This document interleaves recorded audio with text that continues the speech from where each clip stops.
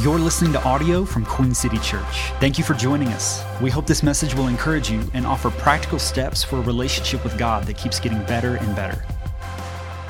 It is so incredible to be with you on this special and powerful, during this special and powerful series, as well as on this morning, this day. As Heather said, I know it's complicated for many of you. Bringing out celebration and appreciation, as well as perhaps sadness and angst and maybe even perhaps anger. The reality is that some of us are excited that, right, we have mothers and others of us don't have mothers, and all the joy around that and the pain around that, as well as to be and not be a mother. And it's fascinating, Heather and I didn't talk, but the word the Lord wanted me to start out with this morning for very clearly to me was, He is El Roi. That's one of the names of God, and it means the God who sees. And He sees you. And He sees what it took for you to get over that threshold this morning. Yeah, and so we are excited to be with the God who sees and the God who has seen you all be in this series, this emotionally healthy relationship series that I am like, yes, I love you people. I mean, I just want to take you all home already. And Brian has done an incredible job providing excellent tools are you with me in the series so far? He talked about awareness, he talked about assumption and expectation, and he talked last week about conflict, did he not? So let's talk about those tools real quick by way of summary. Assumption is like that finder tool. You know, assumption is the reality that you can't fix something unless you see what? That it needs fixed. That you can't use a tool that you have unless you know you have it. I mean, how many times have you needed something and haven't found it, and then later happened to cross it and been like, it would have been nice if I would have known that was there? Or a place in your home that needs attending to and you didn't know the leak was going on until there's been so much damage. Awareness is the reality that something can be completely prevented if only we know ahead of time. And so awareness is a necessary and critical tool for living emotionally healthy relationships, yes? That's what you learned. And hey, note takers, we're going to take a lot of notes. So for those of you that are note takers, get it out. Let's go. The second thing is this. You then covered expectation and assumption. I can tell you the truth. This is literally life-changing if you'll let it be. Perhaps let's just describe it as the tool of a level that shows you when something's off kilter. Honestly, usually when something feels off kilter in your relationship, it's so often because of an unspoken or uncommunicated assumption or expectation. Can I get a witness? Amen. Yeah, right? So just like projects need a level, so our relational health needs one. And then last week, you were equipped with the tool of conflict, understanding the difference critical between peacekeeping and peacemaking. And to me, that's like the tool of a screwdriver, which is this. It's, extremely critical to just about each and every project. But unless we have the right kind of screwdriver, what can happen? Right, we can actually grind off the nail head and go backwards in our project. The difference between the screwdriver tip of peacekeeping versus peacemaking is small but mighty in our relationships, right? So with Brian's excellent explanation of these three critical relationship tools in the series, the Lord led him last week to get very clear about how these tools do not matter unless there's a tool belt.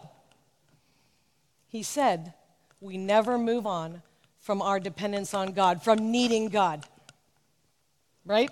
That nothing is as important as your dependence upon God, and it's true. I can tell you as a counselor for over 30 years that we can have all the tools in the world, but they will be scattered and unavailable unless they're carried by something strong enough to hold them. No joke. Unless they are securely harnessed in a sturdy tool belt. So that's exactly how I'm going to proceed today and where we start from now. So a quote attributed to C.S. Lewis is this. He said, you don't have a soul.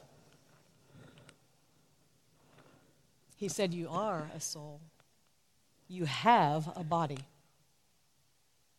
You get that, right?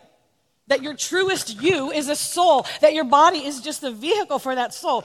And we're not going to operate correctly unless we operate from being a soul, not a body.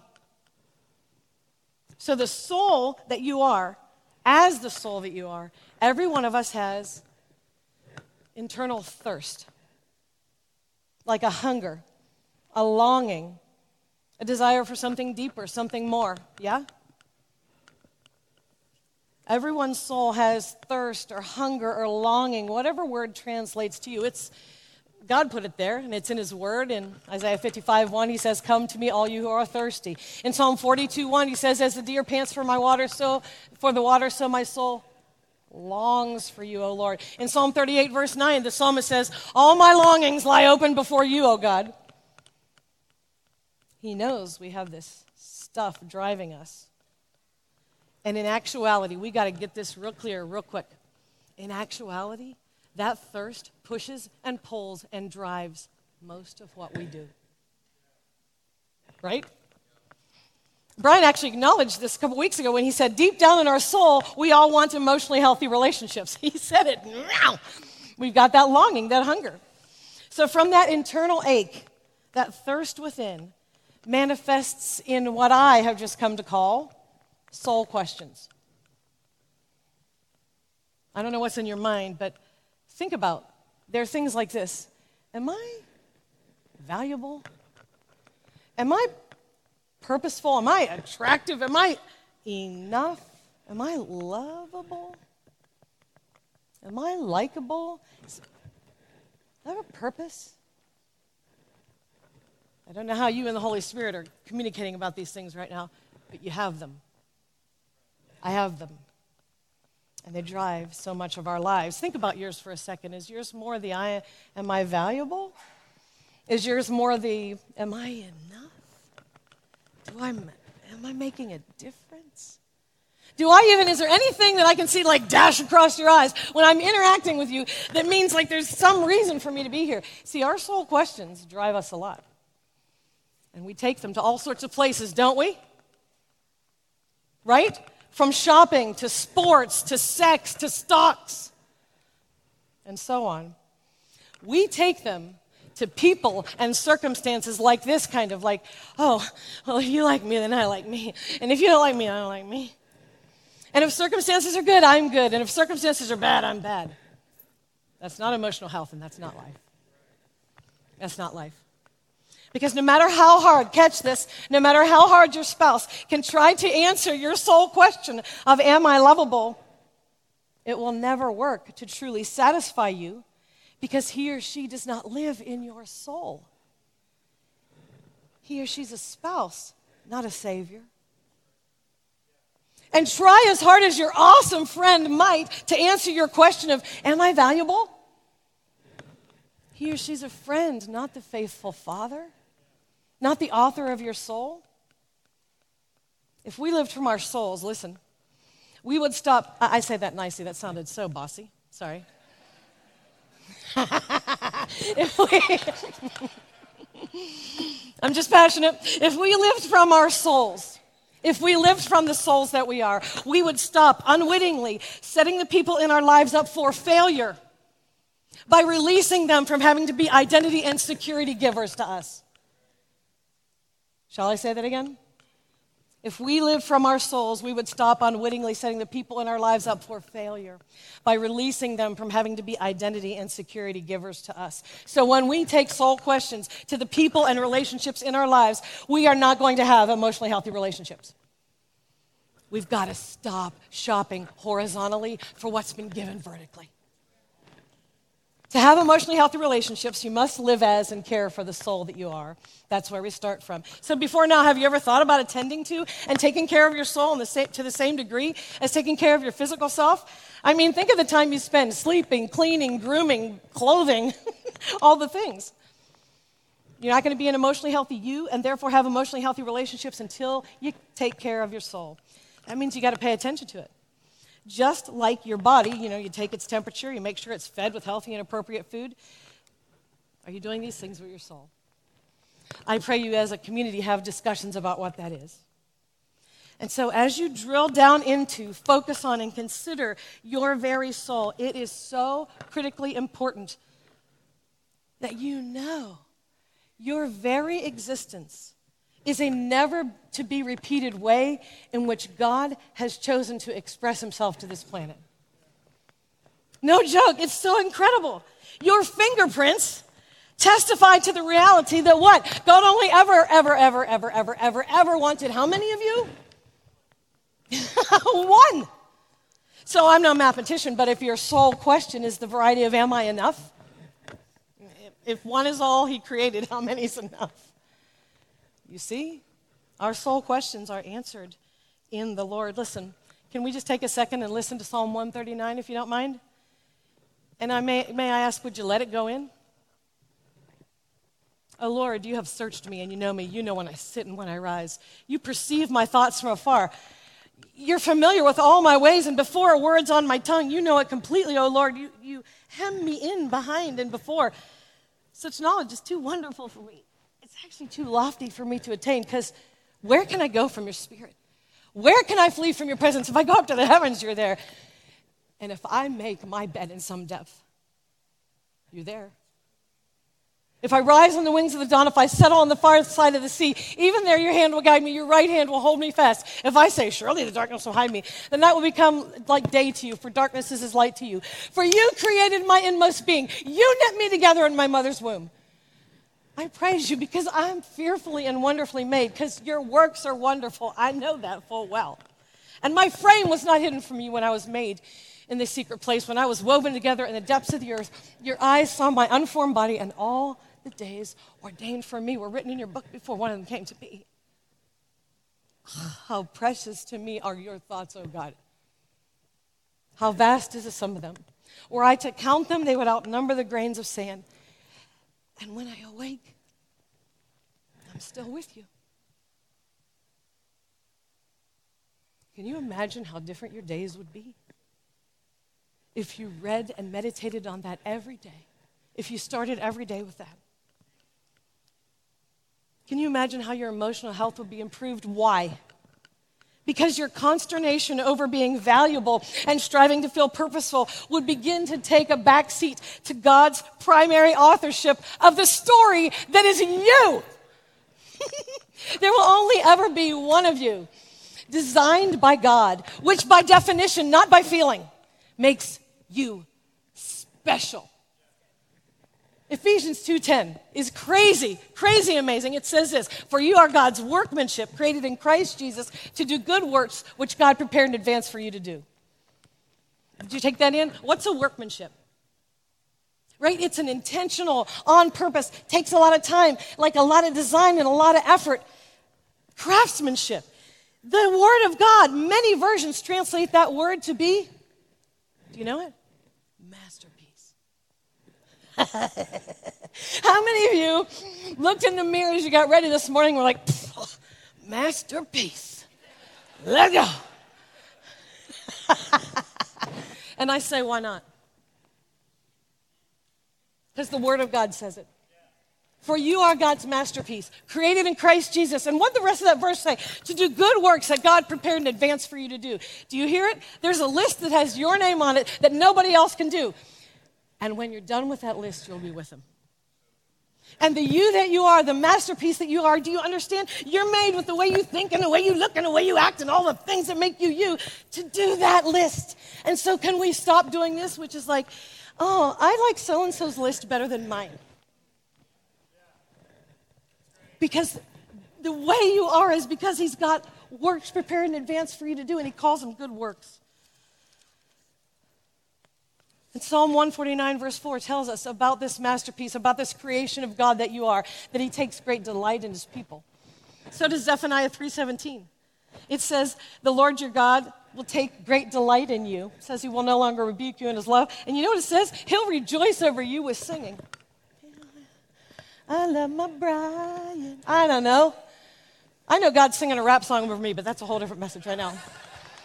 So the point is this: do you picture that God, the God of absolute delight, the God who said in 1 John 3:1, how great is the love the Father has lavished on us, that we should be called children of God. And then it says, and that is what we are. He's trying to communicate in the holy word of God, which is eternal. I have a posture towards you. Do you live out of that posture? This is the only way we'll be able to do anything in relationship, let alone be emotionally healthy. Amen? He says, I have all the love. I have all the things that you want and that you need. The answer to your soul questions is yes. And dear ones, I think when we speak and think disparaging things about the beloved, delighted in child of God in the mirror, I don't think we remember he's in the room. He's in the room. And he loves that masterpiece he made. He loves that child of his. So here's the point.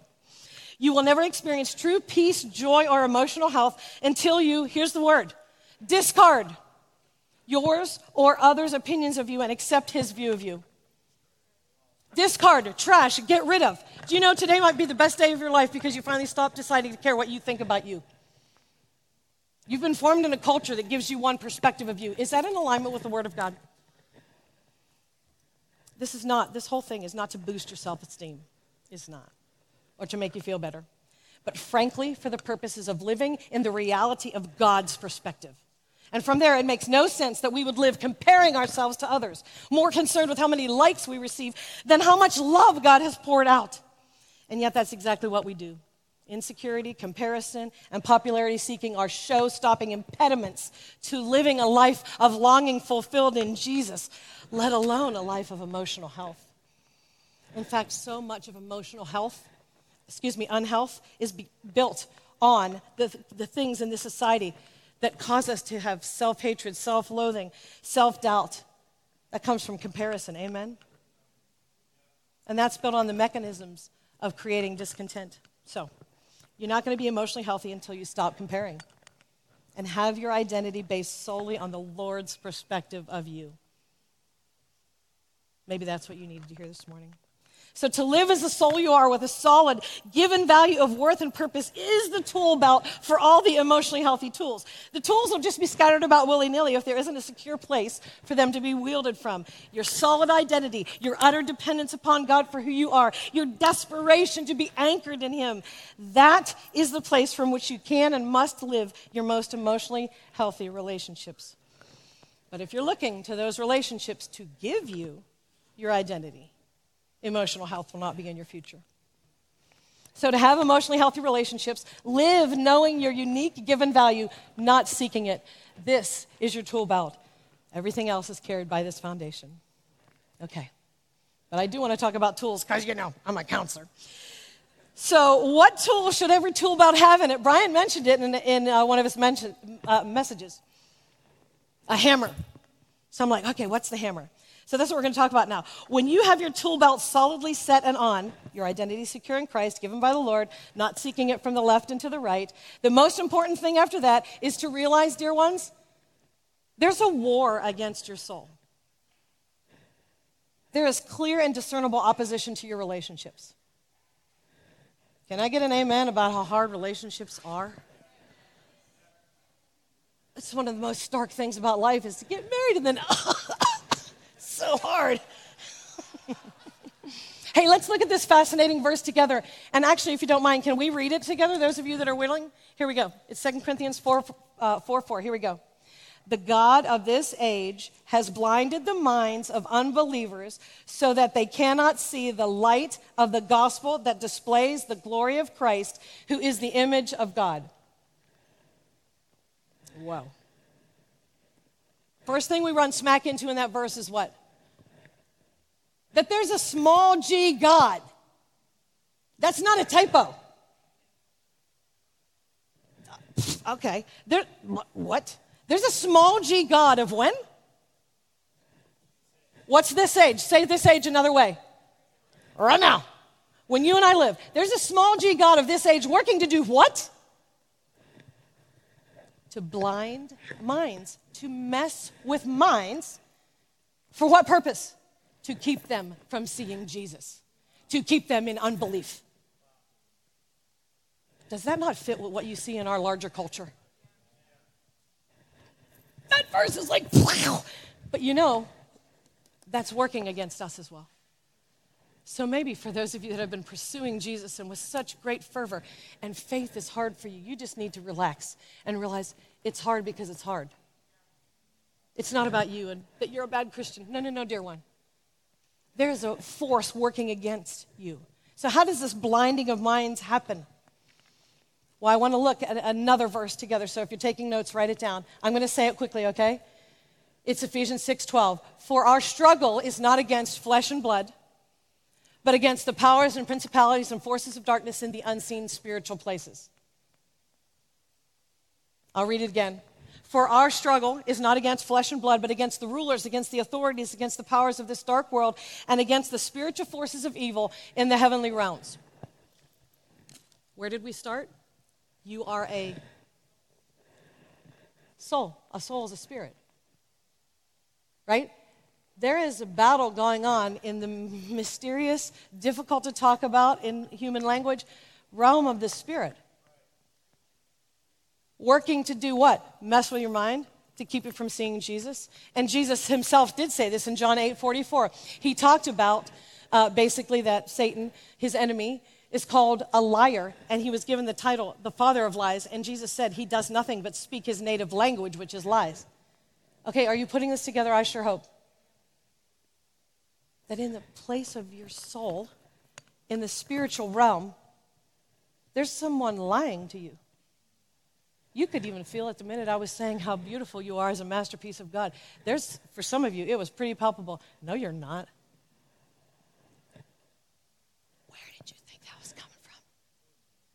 Do you think you'd really want to think that about yourself? Would you turn and say that to your neighbor? Oh, you're not a masterpiece. Okay. You would not. So what makes you think that that's your voice, so to speak?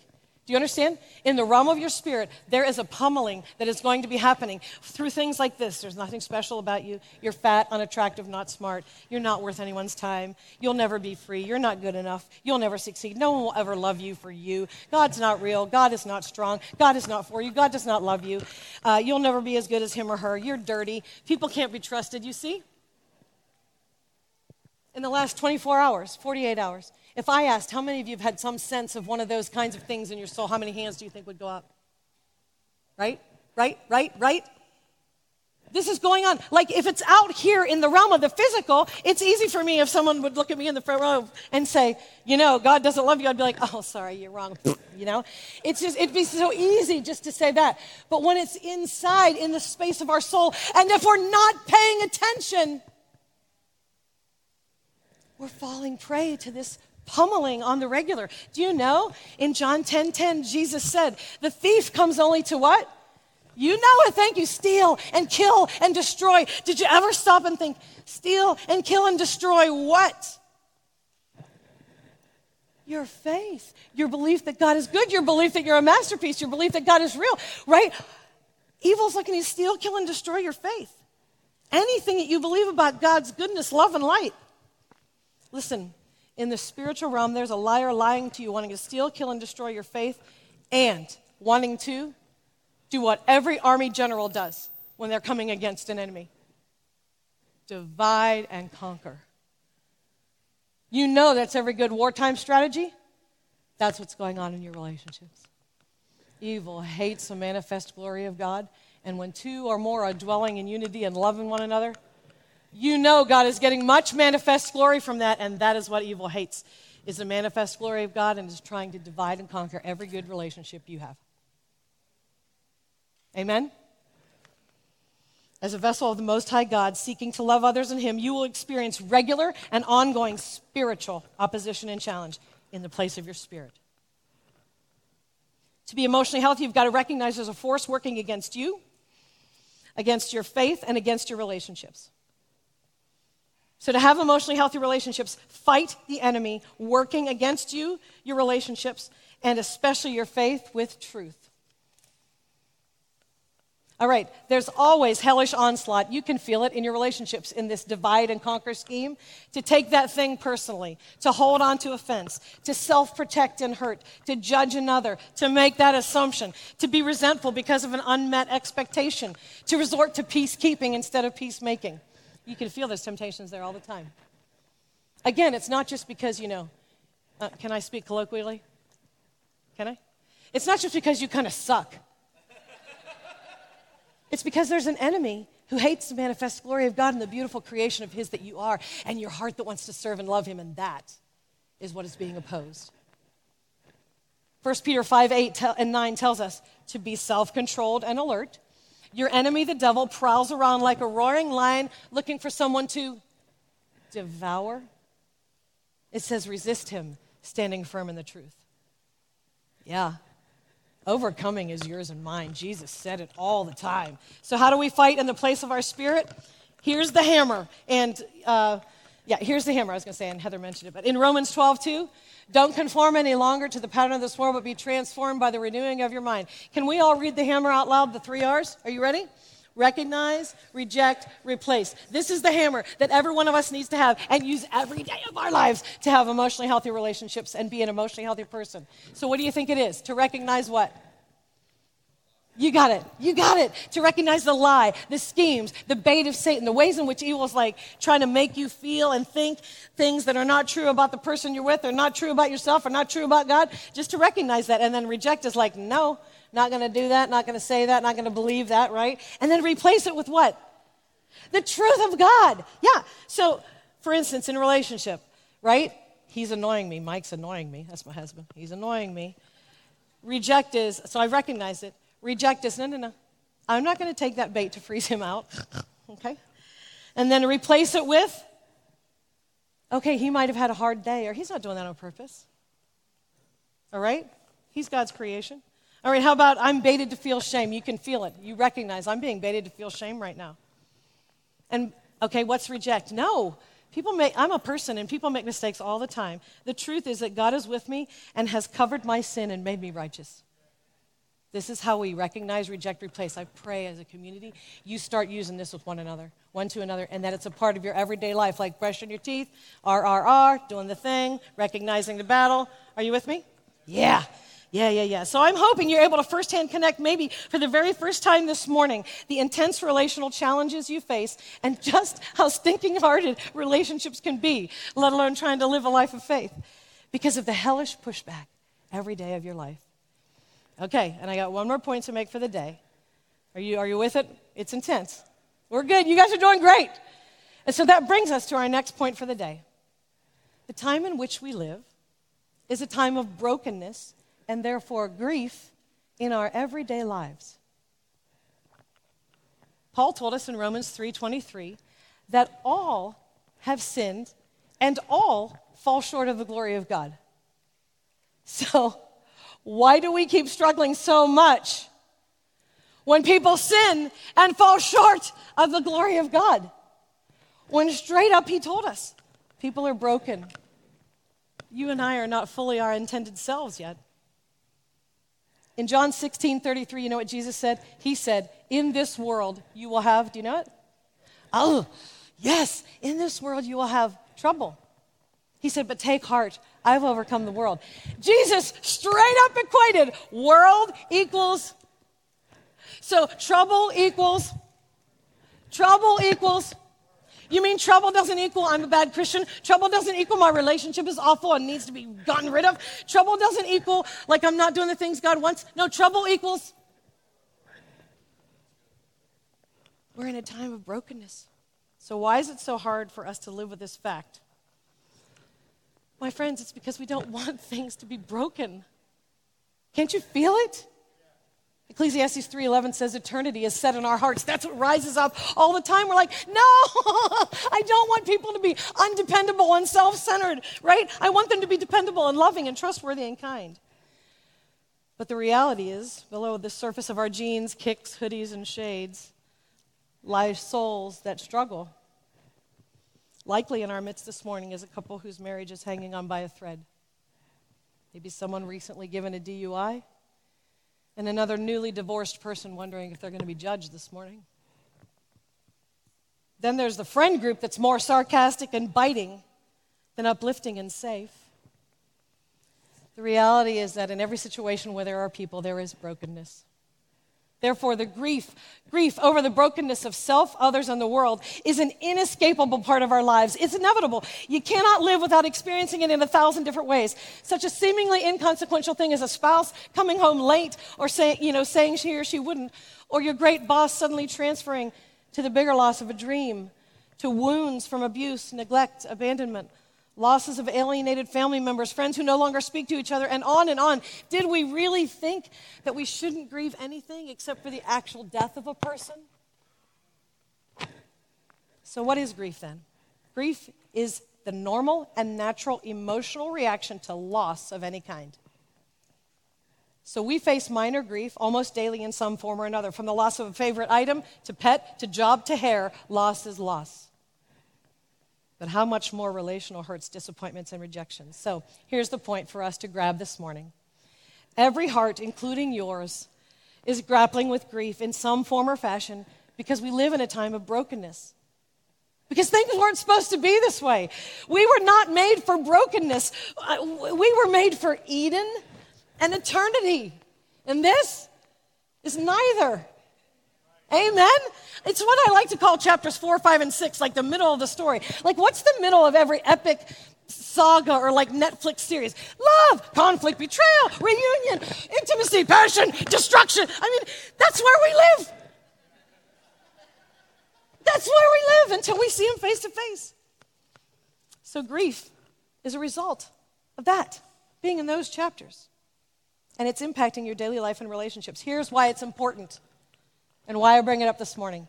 If we don't understand grief, we will most likely misinterpret it. Are you with me? I hope you are, because you seem like smart people. Misinterpret it as what? I'm a bad Christian for not being happy, or I'm not a strong Christian. God's not keeping his promises. I'm a terrible Christ follower. Something's wrong with me. God's promises aren't real. I'm perpetually depressed and should end my life. And applied to our relationships, how do we misinterpret grief?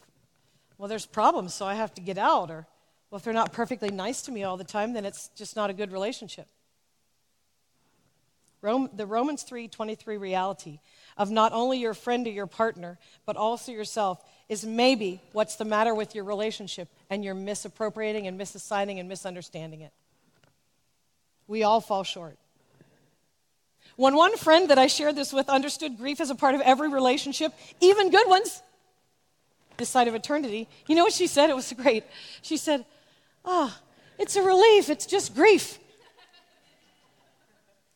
Right? When I look at my husband, and it's like, dang, I hate that thing he does. There's grief there, if we'll let there be grief. Because he can't be perfect. Right?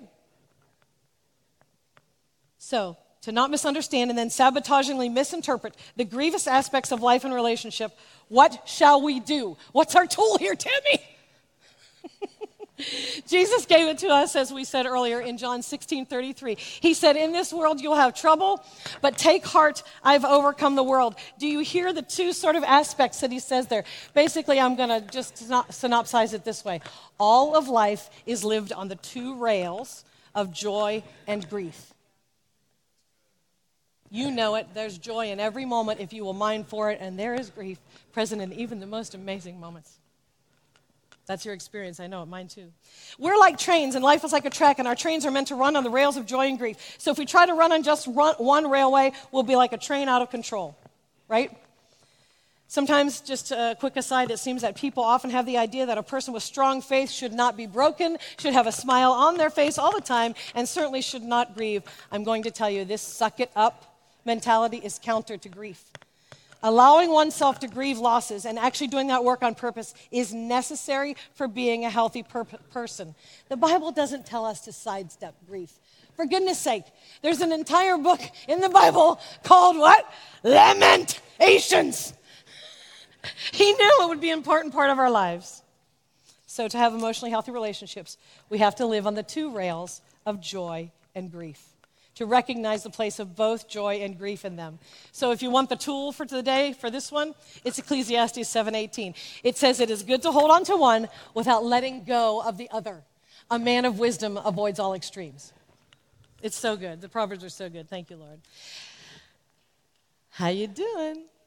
So remember how Brian said we all need to get used to the fact that we're all needy? Remember when my 6 million height man said that? We have to get used to being needy? Well, if you're not sensing it after the foregoing discussion, suffice it to say, you are needy. Because grief is in your life. We're all needy. Every single one of us has a need for reassurance, needs for comfort. My goodness, the Holy Spirit was given the name Comforter for a reason. So again, the Lord is showing us the need to tend to our emotional self. So, in the same way that you have a physical self and learn bodily function and bodily control and bodily science, you have an emotional self as well, right? You can recognize when the body's not doing well. Well, you can with your emotional self as well. And feelings are what help us to recognize when our emotional self is doing well or not. When there's something going wrong that we're not aware of, our emotions are guides and barometers to these things. So, while we can't go into depth this morning, I want to keep throwing some tools at you because, I love that. So real quickly, here is a helpful sort of rubric to think through just an even cursorily, like a basic understanding of a couple of emotions. Here's one. Anger can signal a blocked goal. It's why when somebody cuts me off in traffic, I don't get sad. It makes me sad. Are you with me? Right? If you wanted to just have a relaxing evening and your spouse gives you the we got to do these things, you might get a little mad. Right? If you want to feel good about yourself, but your friend brings up a way that they're disappointed in you, you might get a little mad because you're having a goal that's being blocked. Anxiety can signal an uncertain goal. Now, that's weird and so hard to pull down. So here's how I say it. Competing goals. It's helpful to think about it that way. I want to trust God, but I really want to see my securities here intact. Their intention. I really want to live by faith, but I really don't want to experience the pain of this life. They're competing. I want to have a great relationship, but I really want to do the things I want to do. I really want to be understood, but I really don't want to be vulnerable. Tension, anxiety can result because you got to make a choice. There's things competing inside you. Depression can signal an unattainable goal. When my goal is to never feel pain or to have a relationship without conflict, I can become depressed, for these are goals that can't be met. You can't have a spouse that's never going to hurt your feelings. You can't have a friend that's never going to let you down. You can't have a neighbor that's always going to be great. I share these things because I've seen when people start properly identifying and acknowledging emotions, some other emotional states become affected in helpful ways, breaking some things free that have been stuck for a long time. So, as we end, another wonderful tool that I know works well for every type of person, whether novice or pro, is the feelings wheel. Dun, dun, dun. More tools! But I'm not joking. At any time when conversation is stuck, when you don't know what you feel, when you're going on a date night and you're like, what are we going to talk about other than our kids, right? Anything like that. Pull out the feelings wheel and you want to zoom in on the center circle and look at the center emotions and be like, does one of those fit my lived experience right now? Which one most closely resembles my lived experience right now? Am I sad? Fearful? Maybe. Okay, but if fearful or whatever word you land on doesn't quite fit, that's when you go out to the wedge piece and look for more descriptive terms. And it is so settling and surprising when you can actually give voice to your emotion. Oh my goodness, so today, we've thrown a lot of emotional health tools your way, apprehending both joy and grief in relationship, what anger, depression, and anxiety can signal, the feelings wheel. But back to what's most important, your tool belt. You can't have emotionally healthy relationships until you live as, and care for the soul that you are. Until you live knowing your unique value, not seeking it. Right? Then with that as your secure foundation, you can have excellent relationships of emotional health as you fight the enemy working against you, your relationships, and your faith. With the hammer, what was the hammer? Recognize, reject, and And we also want to recognize the place of both joy and grief in our relationships. Able to recognize feelings as well. It's been a ton.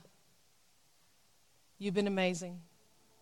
Let's pray and ask God to seal what only He can and what He wants to do in each one of us. God, I do pray that. I thank you so much for these ones. Leading so far forward into your truth, knowing you are the answer. You are the only true hiding place, the only true refuge. So, Spirit, I pray right now that the thing that you have wanted each one to hear, he or she would not let get hold of. As a matter of fact, you would so burn it and sear it and stamp it in him or her that from this day forward, whatever it is, he's there. The comparison stops. The recognizing lies, it's good. The understanding emotions or living into an emotional health in a new way, Lord, whatever it is. Maybe the person just needs to know they're grieving. Thank you that you've met each one of us. You've seen each one. Oh, Elroy. Jesus, you're amazing. You're amazing for purchasing us all that we need to navigate this life. Thank you for your living and active word that has pierced us and buoyed us and helped us and encouraged us this morning. Seal it now. Thank you. If there's anything in your life that we can pray for, please visit queencitypeople.com/prayer.